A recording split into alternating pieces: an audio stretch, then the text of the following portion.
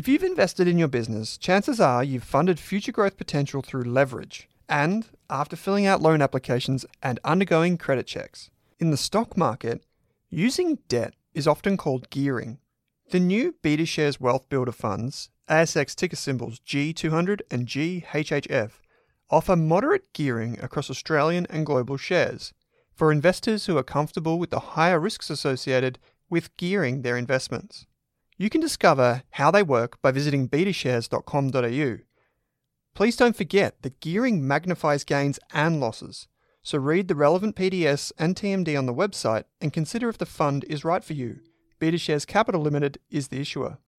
When you need mealtime inspiration, it's worth shopping Kroger, where you'll find over 30,000 mouth-watering choices that excite your inner foodie. And no matter what tasty choice you make, you'll enjoy our everyday low prices, plus extra ways to save, like digital coupons worth over $600 each week. You can also save up to $1 off per gallon at the pump with fuel points. More savings and more inspiring flavors make shopping Kroger worth it every time. Kroger, fresh for everyone. Fuel restrictions apply. Welcome to the Australian Business Podcast. I'm Daniel Golubev. I'm Jordan Kiddis. I'm Owen Rask. We're here to help you make more profit, find work-life balance, save time, capital, and grow your business. Every week, we drop the best tax tips, marketing hacks, Growth strategies and methods to help you grow. If you haven't already, take the free Rask business course. Book a chat with me or Daniel at Grayspace. Or get in contact with us about business coaching. We also love hearing from you. So send us your questions and feedback using the resources found in the podcast player for each episode. Let's get into it. Traffic lights, and here he is in the studio/office. Very convenient. Yeah. So Richard, thanks for coming on. Can you tell us a bit about yourself and your journey in the business world and how you've ended up at Good and Fugly? Yeah, sure. So my background's marketing and customer experience, and before setting up Good and Fugly, I was at GoGet Car Share, which is Australia's largest car share company. I think, well, it was until maybe Uber got into it. Destroyed them. But I was there for 12 years. I think I was employee number 7 and saw that really grow. And yeah, it was focused on marketing and customer experience and learnt a lot there, and saw kind of how the founders got it from 3 cars to over 3,000 cars. And how was that going from, I guess, being there at the very start to where it ended up?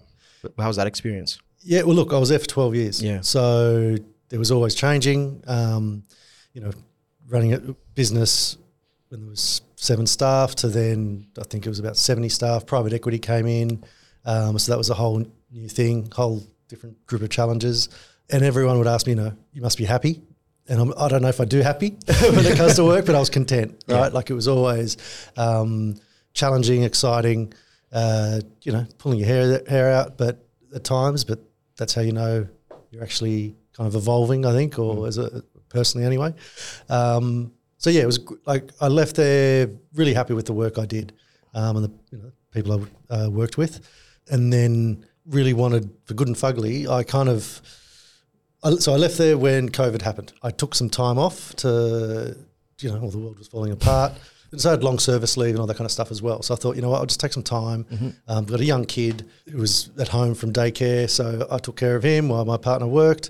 I actually sat down and went, what did I learn at GoGet over those 12 years? There are a whole bunch of different things. But then when I came to potentially doing something for myself, which I'd always really wanted to do, I kind of used those things that I learned to kind of help with working out what I was going to do. Yeah, for sure. I guess, do you want to give the listeners a bit of a rundown of Good and Fugly and what you do? Yeah. So we rescue imperfect produce. So produce that supermarkets and kind of major retailers won't take because of really beauty standards. So it's either too big, too small, might look a little bit weird.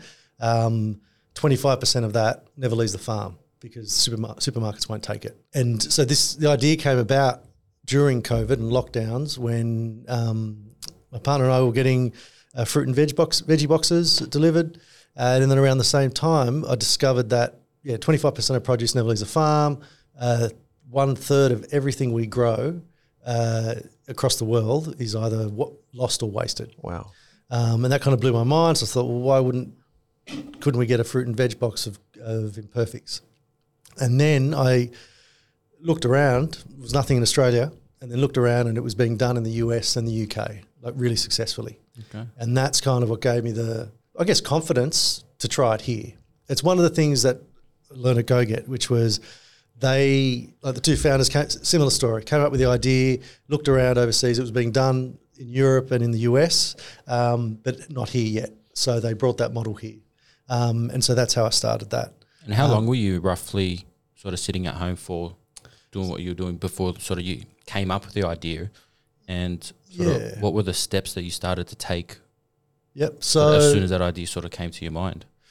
Yeah, so I spent probably about 6 months of just what I want to say is taking it easy, because I wasn't, but I was taking care of a kid and whatever, and like kind of just working out what I was going to do.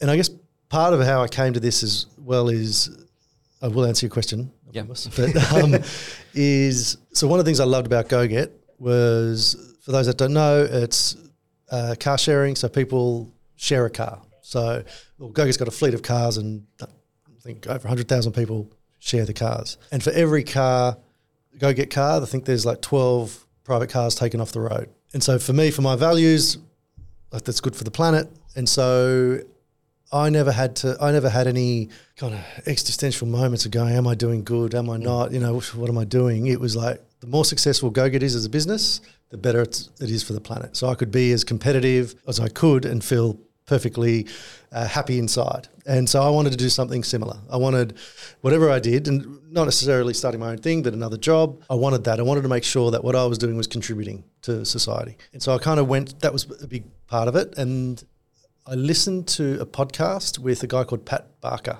who set up Impossible Foods. And he had been an academic, I think some sort of chemist, and then retired from academia and was looking around at what he was going to do next. And he decided he wanted to, whatever he did next, he wanted it to have the biggest positive impact on the planet. And he looked around and he worked out kind of rearing livestock is pretty bad for the planet.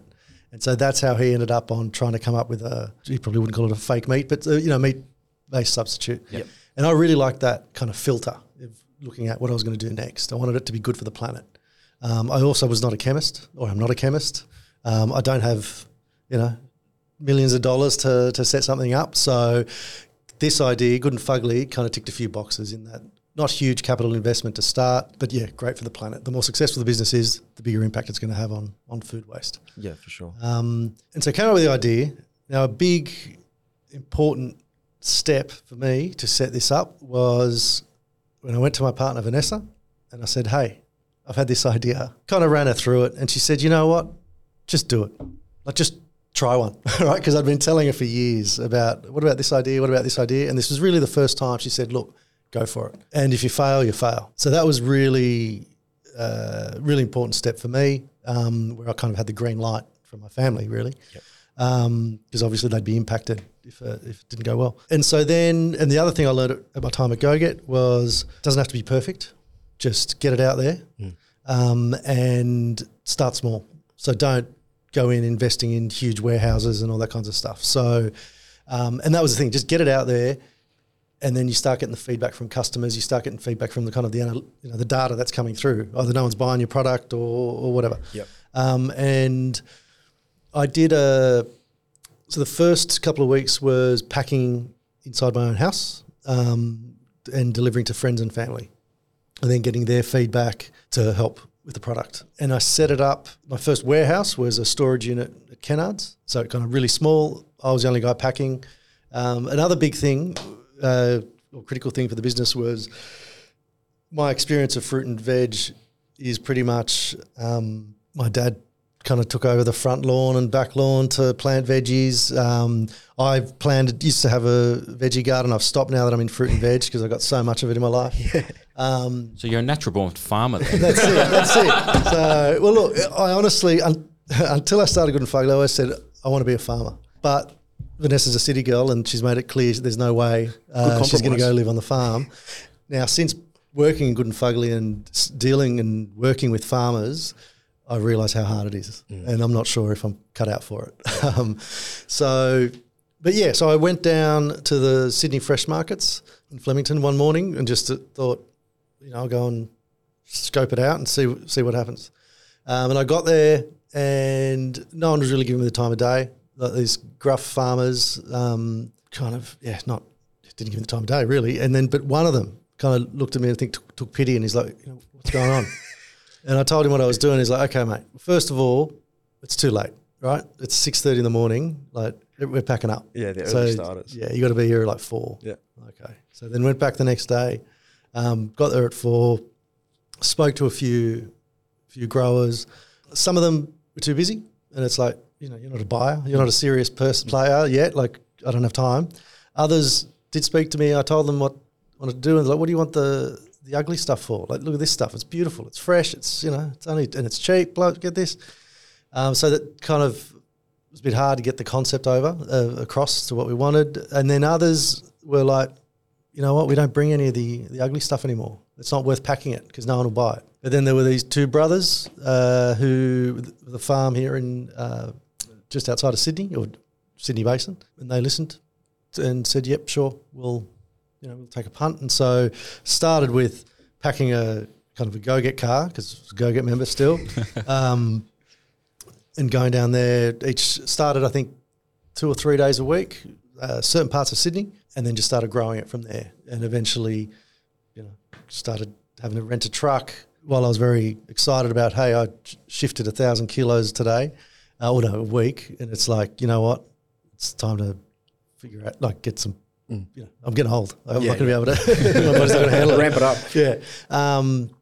And so then we're in Kennards, little unit that grew. Started getting employees, like casuals, to help pack, and just kept growing to all of Sydney, and kind of outgrew Kennards, where we'd taken the biggest space, but kind of outgrew it. And another factor was in Kennards, there was one toilet for however many people are there every day. Yeah. It was kind of, getting a bit, well, it was about staff retention, right? So, more than one toilet, staff retention. Exactly. Sure. So then, looked at, alternatives. Yeah, cool. And I guess for our listeners, what would happen to that produce before, if the big players weren't stocking it? What would happen? Yeah, so it either ends up in landfill, or some of the farmers would just feed it to livestock, kind of dig it back into the ground. Yeah, sort of thing. okay. But Interesting. it's all the fuel, the water that's gone into growing that is just so wasteful. Yeah. And tracking that back to sort of once you got the green light from your family, because we do have a lot of listeners that we've spoken to, they struggle to get past that point, sort of the idea point. Yeah.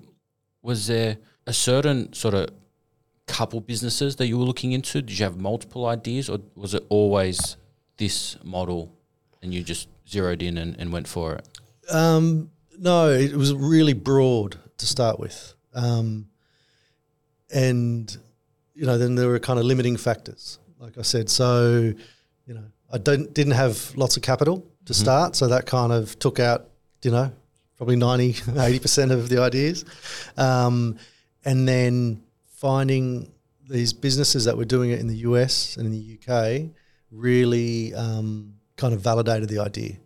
And there were, I guess, a couple of trends that really helped me, or not helped me, or it did definitely help the business. But one trend was obviously, so it was during COVID, the start of COVID, so there were lockdowns, so home delivery was a big thing. People were scared of going to the supermarkets. And that's kind of the wave we rode. But then the other trend, which was a bit of a punt, I guess, is I think people really want to do good for the planet. And my time at Go-Get taught me that for a sustainable business, like an environmentally sustainable business, it's got to be as convenient, at least as affordable as the alternative. Otherwise, it's not going to kind of grow like scale. Like you'll end up with, kind of a real, like the early adopters, or even, just like with, not so much now, but 20 years ago, it's like you'd get the hippies like really committed to do it, but you can't build a big, a business that's going to have a real impact on that. And so I thought with this, it was people want to do good. It's convenient, more convenient than going to the supermarket. And if we can find the right price point, then there's an opportunity for this to really scale. So yeah, I don't know if that answers your question. But. Yeah, for sure. Could you share with us some strategies you've used to build and maintain a strong brand online? Yeah. I know you touched on some of them there, but if you could just dive a bit deeper into those. The first thing is kind of consistency of message. So our website, all the copy in there is really presents who we are. Yeah. And so I guess before that, it's what is it? And so I've got a business partner as well, who I've worked with for 10, 12 years. We met working with GoGet, and his background's PR and communications. And we, at GoGet, we were like the brand guardians, and very much kind of helped craft the voice of the brand. And so with Good and Fugly, we spent quite a bit of time in working out what is the brand and like what's the message we want to convey. And one is like our tagline is good for you, good for farmers, and good for the planet. But then also authenticity of our voice. So we don't talk about, we don't use corporate speak with our communications to customers. And so then that kind of informed the website copy and the kind of look and feel. We wanted it fun, obviously with a name like Good and Fugly. We're a bit irreverent, and so the brand kind of supports that. The website design supports that. And then we started, we worked on who is it that we're targeting, what's the customer segment? And for us, it's women from kind of 25 to 54. And then it's like, well, where are they? And they're on Instagram and Facebook. And so they're the two platforms we've focused on. There's a lot of change going on on the online space, and so there's always people saying, hey, we should be here, why don't we do this, why don't we do that? And I think kind of my job as the CEO of the business is focus, trying to keep everyone focused. And I'm okay with let's do a whole bunch of other platforms, but let's nail these two platforms first. And once we're comfortable with how that's going, then we can look at and experiment with others. For sure. And I guess at the start, I know a lot of people struggle with it, us included, Daniel and I, where we're wearing all the hats. So like you're packing, you're doing the marketing, sales, customer service, inquiries and everything. How did you manage that at the start when it was just yourself and your partner? Yeah. Look, it was fun. It was, one way to put it. Yeah. It's only fun after the fact. It's only fun after you've gone through the traumatic sleepless experiences. Yeah. But look,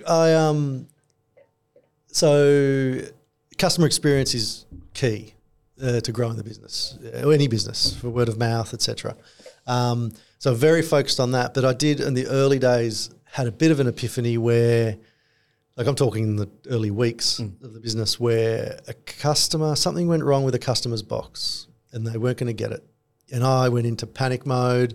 At GoGet, I had a team to sort this stuff out. And then I just had a moment where it's like, you know what? It's a box of fruit and veg. No one's going to die.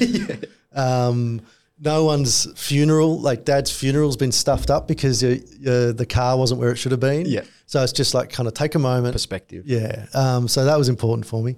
But yeah, and then I think the big thing is, it's focus, right? And so I've already talked about focus, but when you've got a limited budget and limited amount of hours, and especially at the start when it's just you, it's kind of try to stay focused on what's going to have the biggest impact. It's super hard, and there are things that you want to fix, but when you look at it a bit of a macro level and go, my time is better spent on sorting out this issue rather than that issue, which annoys me, but I'm better off spending it on that. Yeah, prioritise. Yeah.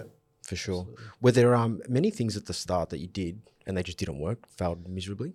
Any learning experiences from that? Not failed. I would say failed. Well, a little I guess bit like of maybe marketing strategies. Yeah. So, and people that worked with me at GoGet are going to laugh at this, but I did direct marketing, so letterbox drops, and so that's basically how we built GoGet. Right, but it was 20 years ago. Yeah. So no Facebook, it worked Instagram. then. But I was like wanting to be really targeted, and I thought, so I gave it a go, and it was okay. But then you're looking at it from, comparing it to the ROI on digital, it was a waste of money. Yeah.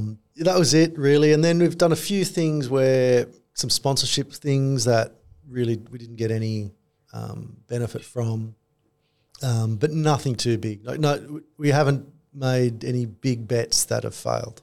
And that's with the idea of test. And then if it works, then scale it. Yeah, cool. Cool. So there's obviously a lot of orders coming through now.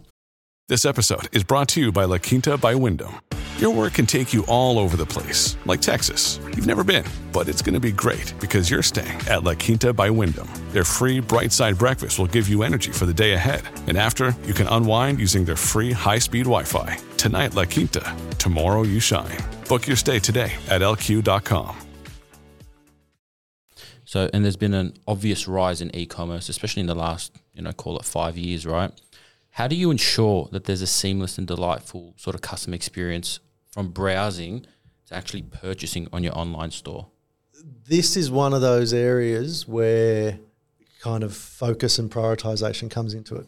When I was at GoGet, had a bigger team, could really spend time on optimizing the website, doing a lot of A/B testing with different things, and we just didn't have time for that. But our site's built with Shopify, and that's already got a lot of kind of optimization stuff in it. If we were designing our own website, like from scratch, then I think that would have been harder or would require more resources. And one of the things about looking at these other businesses overseas so I've been in businesses where there's another big global competitor with what you'd assume are massive research budgets and optimization budgets.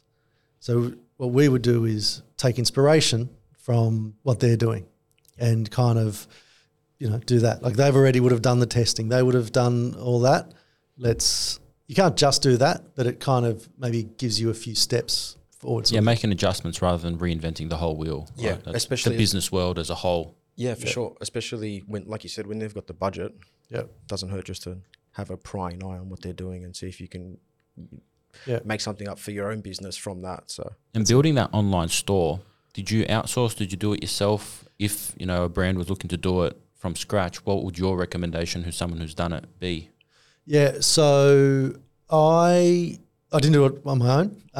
I had a designer that I used to work with at GoGet for years, who's actually based overseas, and had a good working relationship with him. Went to him, told him what I was doing, told him it's just getting this off the ground, and so I got pretty good rates, I think, and kind of built it from there. It took a lot of opinions, whatever I got presented with, shared it around, got opinions. Where did you look for feedback? So, Vanessa, partly. She's got a couple of things. One is more marketing experience than I do, and also she's the target market. Yeah. And then, other friends. And then the people that, when I started delivering boxes to, they're the people like the first, I think, couple of weeks was, here's a free box and tell me what you think. And then I'd send them a survey. And get that feedback there. Is there anything that maybe took you too long to figure out during your journey? Look, in hindsight, it's kind of easy to go, yep, I should have done this, I should have done that. And then sometimes it's just like, just remember what it was. Like I had a choice to make between two types of software to use to manage the subscriptions. And in those early days, I went with the cheapest one because I'm still bootstrap. Cash flow is still important, but it was bootstrap. Wasn't even sure if this was going to get off the ground, right? But it kind of bit me in the bum later because it was like a nightmare to use. And so then eventually made the transition to the other software. But in hindsight, I should have gone with the other one, but who knows, I might not have a business now. Was there a significant price difference as well? Yeah. And I think, I don't know if we've spoken about it before, but the importance is just doing it, right? You can make adjustments and pivots later within your business journey. Yeah. Sometimes you have to take the cheaper option in order to get to the next step to take the optimized option, right? Yeah, that's right. And it's never too late to pivot. I guess maybe when you get to your level and given how well the business is doing, but at the beginning, like you said, it's easy to pivot. But sometimes the cheapest option isn't always the right option, even at the start. Yeah. So again, hindsight 2020, but I guess it is what it is, unfortunately. Yeah. Sometimes it gets to the point where there's so many customers or clients, it is too hard to pivot. Yeah. Like if you're relying on a certain data set or whatever it is, it can become tricky once there's a lot of clients. So for sure. I know we touched on marketing before. We mentioned, I guess, the whole Meta platform. What were they the two main channels that were targeted? And I guess, how did you target it? Was it through ads? And how did you sort of work that process out? To start with, like in the first couple of months, it was me doing it. Like just going on to kind of Google Ads and Meta and kind of, I got the ads designed by the designer and stuff, but then put them together.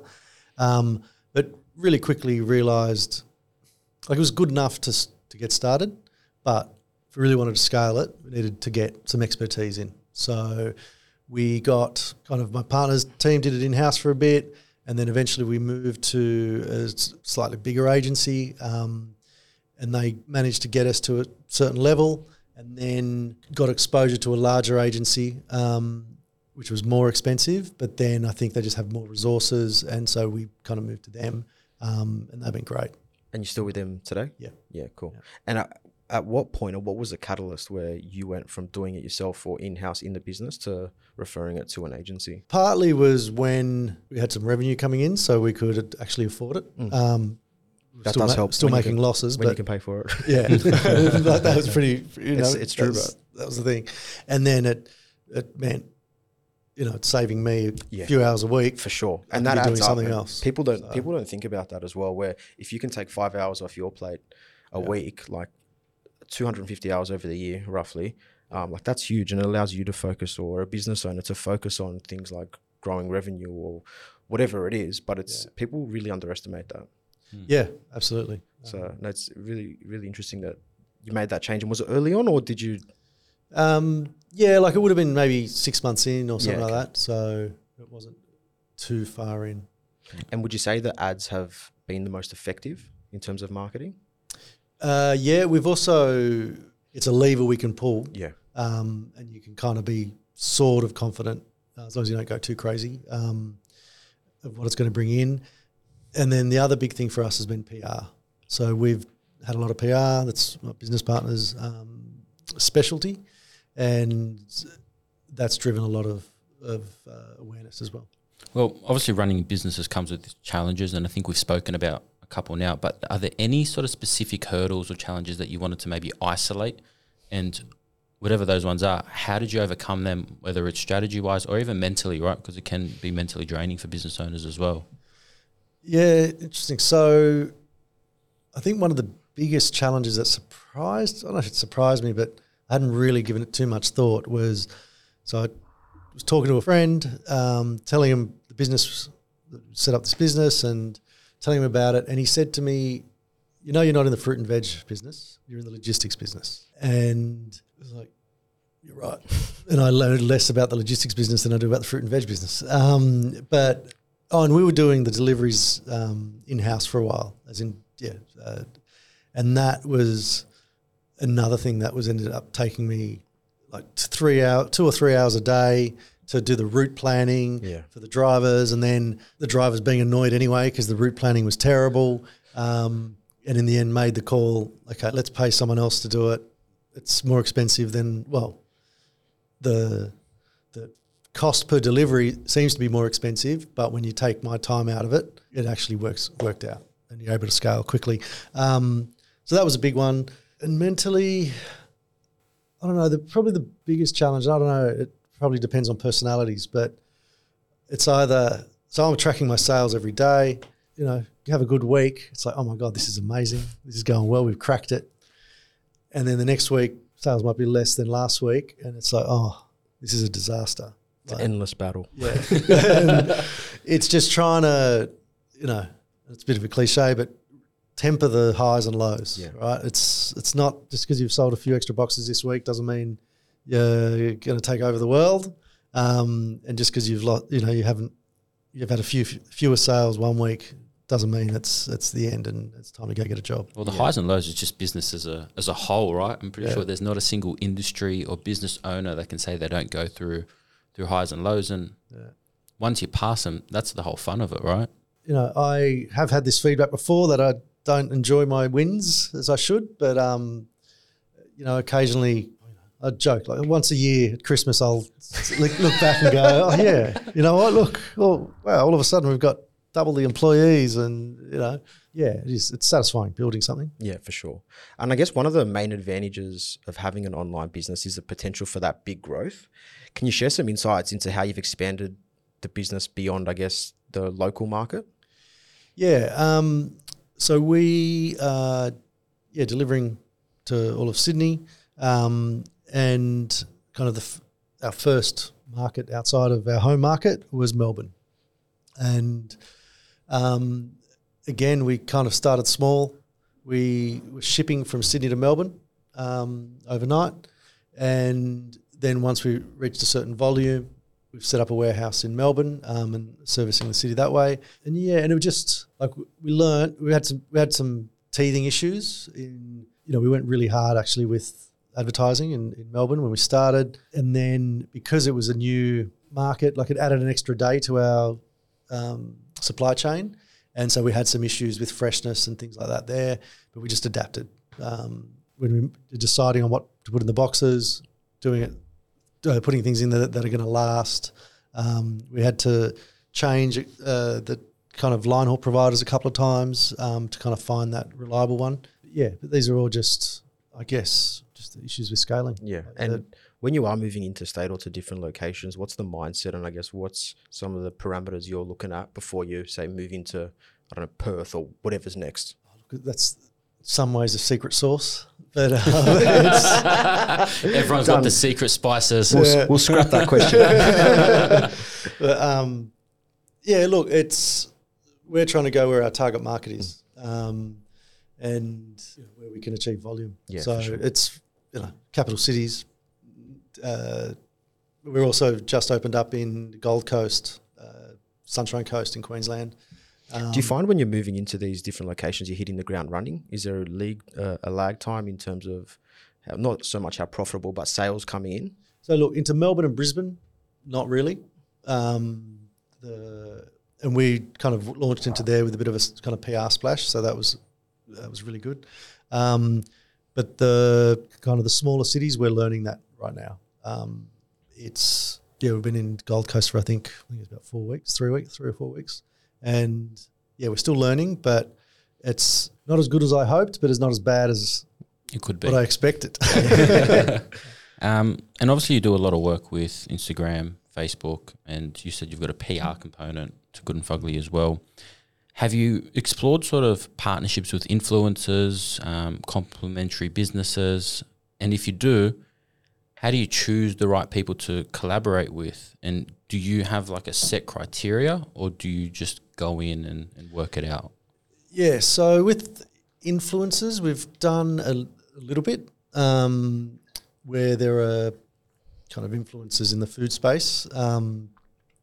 And that's pretty easy really because it's send you a fruit and veg box. They love it, talk about it. We are doing a bit of a sponsorship with some AFLW players where we send them boxes and they do a story about it every week. So that's pretty much all we've done really in the influencer space at this stage. But with partnerships, we've got quite a few. We've got partnerships with Nutrition Australia, Oz Harvest, Second Bite, Cornersmith, which is a business all focused on food waste. And it's going to sound a bit flippant, but my main criteria, and it's from my experience at GoGet, is it's got to be easy, right? So talking with a potential partner, I think it's got to be really clear what you both are going to get out of it. And I don't mean that like writing down, you'll get 4 posts, I'll get 3, It's just, if it makes sense. Yeah, it makes sense for you to do this partnership with me and makes sense for me to do it with you. Like some of the best partnerships I did, or the best partnership I had experience with at GoGet was GoGet and IKEA's partnership. And that was pretty much on a handshake until I think someone in IKEA realised there was no agreement. It's like, we've got to get an agreement here. But that was already like a year in. And it was really obvious that our joint success, like we were both going to succeed. And it was like, if the partnership succeeds, or if the thing we're doing together succeeds, we both benefit from it. Like that was super easy and clear. And then I've had others where it's like, right, here's a contract. I'm not saying don't go into partnerships with a contract, but here's a 50-page contract and you've got to do this, you've got to do that. And it just kind of gets a bit too, I guess if the opportunity is big enough, you jump through whatever hoops, but the best partnerships are done on trust, I think. And because then if it doesn't work, you can talk to them and say, I know I promised you 4, 5, 10 whatevers, but I'm getting complaints from my customers about it. Can we do something else? Yeah. And I think that's pretty important. And with the newer locations, when you do like a big PR campaign, what would that consist of if you were to? So look, when we launched into Melbourne, we got just like Channel 9 News on the 6 o'clock news, which was great. Awesome. But it's basically the PR team kind of reaching out to pretty much everyone in the city who could potentially write or publish a story about us. So you got the TV news, which is always pretty lucky to get. And even when you think you've got it, then something happens and you get bumped. But then to kind of physical magazines like Delicious Magazine and things like that, to then online stuff like Broadsheet and things like that. And for people that aren't in sort of the marketing space, what's the main difference between PR and marketing? Yeah. So PR is when that's a good question. I think it should be easy to answer. But PR is like when a publication writes about you and for free, right? And it's they're writing about you because you're interesting. Then marketing is you pay, right? And then there's a middle one which is advertorial, which is you pay a publication to put your story in, and it kind of looks like it's like they've written it, but the reality is it's an ad. Yeah. Yeah, cool. And I know we briefly touched on the supply chain and how that works. How do you ensure that there's the product delivery, like it's happening on time, like that whole process and your inventory management? How do you make sure that's seamless? You're presuming it's seamless, which is, the goal. It's really hard. And in the early days, like it's still early days, like it's, been less than 3 years, but in the very early days, it's like it was just me. Like that's when it's just you, it's pretty easy. Well, not easy, but it's where all the moving parts are. But as we scale, trucks break down, deliveries are late. You kind of have a bit of a playbook on how to deal with it. Kind of the biggest disaster is not the right word. It feels like a disaster when it's happening, but if our truck's going to Brisbane, say something happens, breaks down, so the customers aren't going to get their boxes till the day after they expected it, then the first few times it happens, it's always annoying when it happens, but the first few times are kind of running around like headless chooks. And then now we've got a bit of a playbook where it's like, right, get the email out. Yep. Let's tell our customers straight away, give them a heads up so that if anyone wants to cancel and can go, we're counting on our produce for dinner that night, that they've got some time to make other arrangements. And then if it keeps happening with the same people, it's looking at what alternatives are there. And then another thing is we're now at a position where I've been able to hire someone in as a head of operations who's got a lot more experience than I do. And how did you find from the early stages to now when you're starting to let go of certain roles? How did you find that? Was that hard to do, or did you find you could do it with ease? Yeah, no, it was hard. Yeah. It was definitely hard. There are some things, and like recently it's been like, you know what, I don't have to think about that anymore. Yeah. There's someone else who's actually thinking about that, which is great. But then in other areas, I'm not going to see every box, right? That's going to go out. And then you kind of realise for the business to grow, I just have to step away and then try and look at what systems we can put in place so that it's like me looking in the box, even though it's never going to be, because, and I'm not saying I do it right, but I have a certain idea of how I want it done.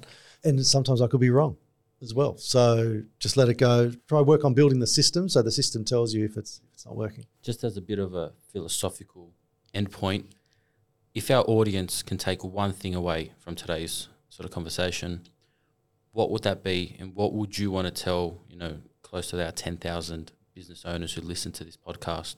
I kind of want to say focus and prioritization, but I think Maybe that's a second one. The first thing is just get it out there, and it doesn't have to be perfect. It's better to, you don't want to put crap out into the market, but you can spend way too long on making something perfect, or what you think is going to be close to perfect, that you've got other stuff to be worrying about. So just kind of get it out there, and then you'll get that feedback loop to tell you how to adapt for the next time. Well, a very common theme with anything sort of, money related, business related is just start. You hear it all the time from a lot of any business owner. It's like, you're never going to find the perfect time. Yep. It's never going to be the perfect opportunity to do what you need to do. And sometimes it's the most important thing is just to start, right? Yeah. Spot on. Yeah, absolutely. Awesome. All right. Thanks, Richard, for coming in. No worries. Thank you. Daniel, thank you. No, I'm always here anyway. Awesome. Thanks, guys. Thank you. Thanks. Thanks for listening to this episode of the Australian Business Podcast. I think this series is best served with my free business course on Rask Education. My free course includes all of my notes, templates, employment guides, legal documents, marketing strategies, software recommendation, and ideas for starting and running a small business. Finally, if this podcast or the course helps you, I only ask that you please help me by sharing it with one friend, colleague, or family member who runs a business. Thanks for listening.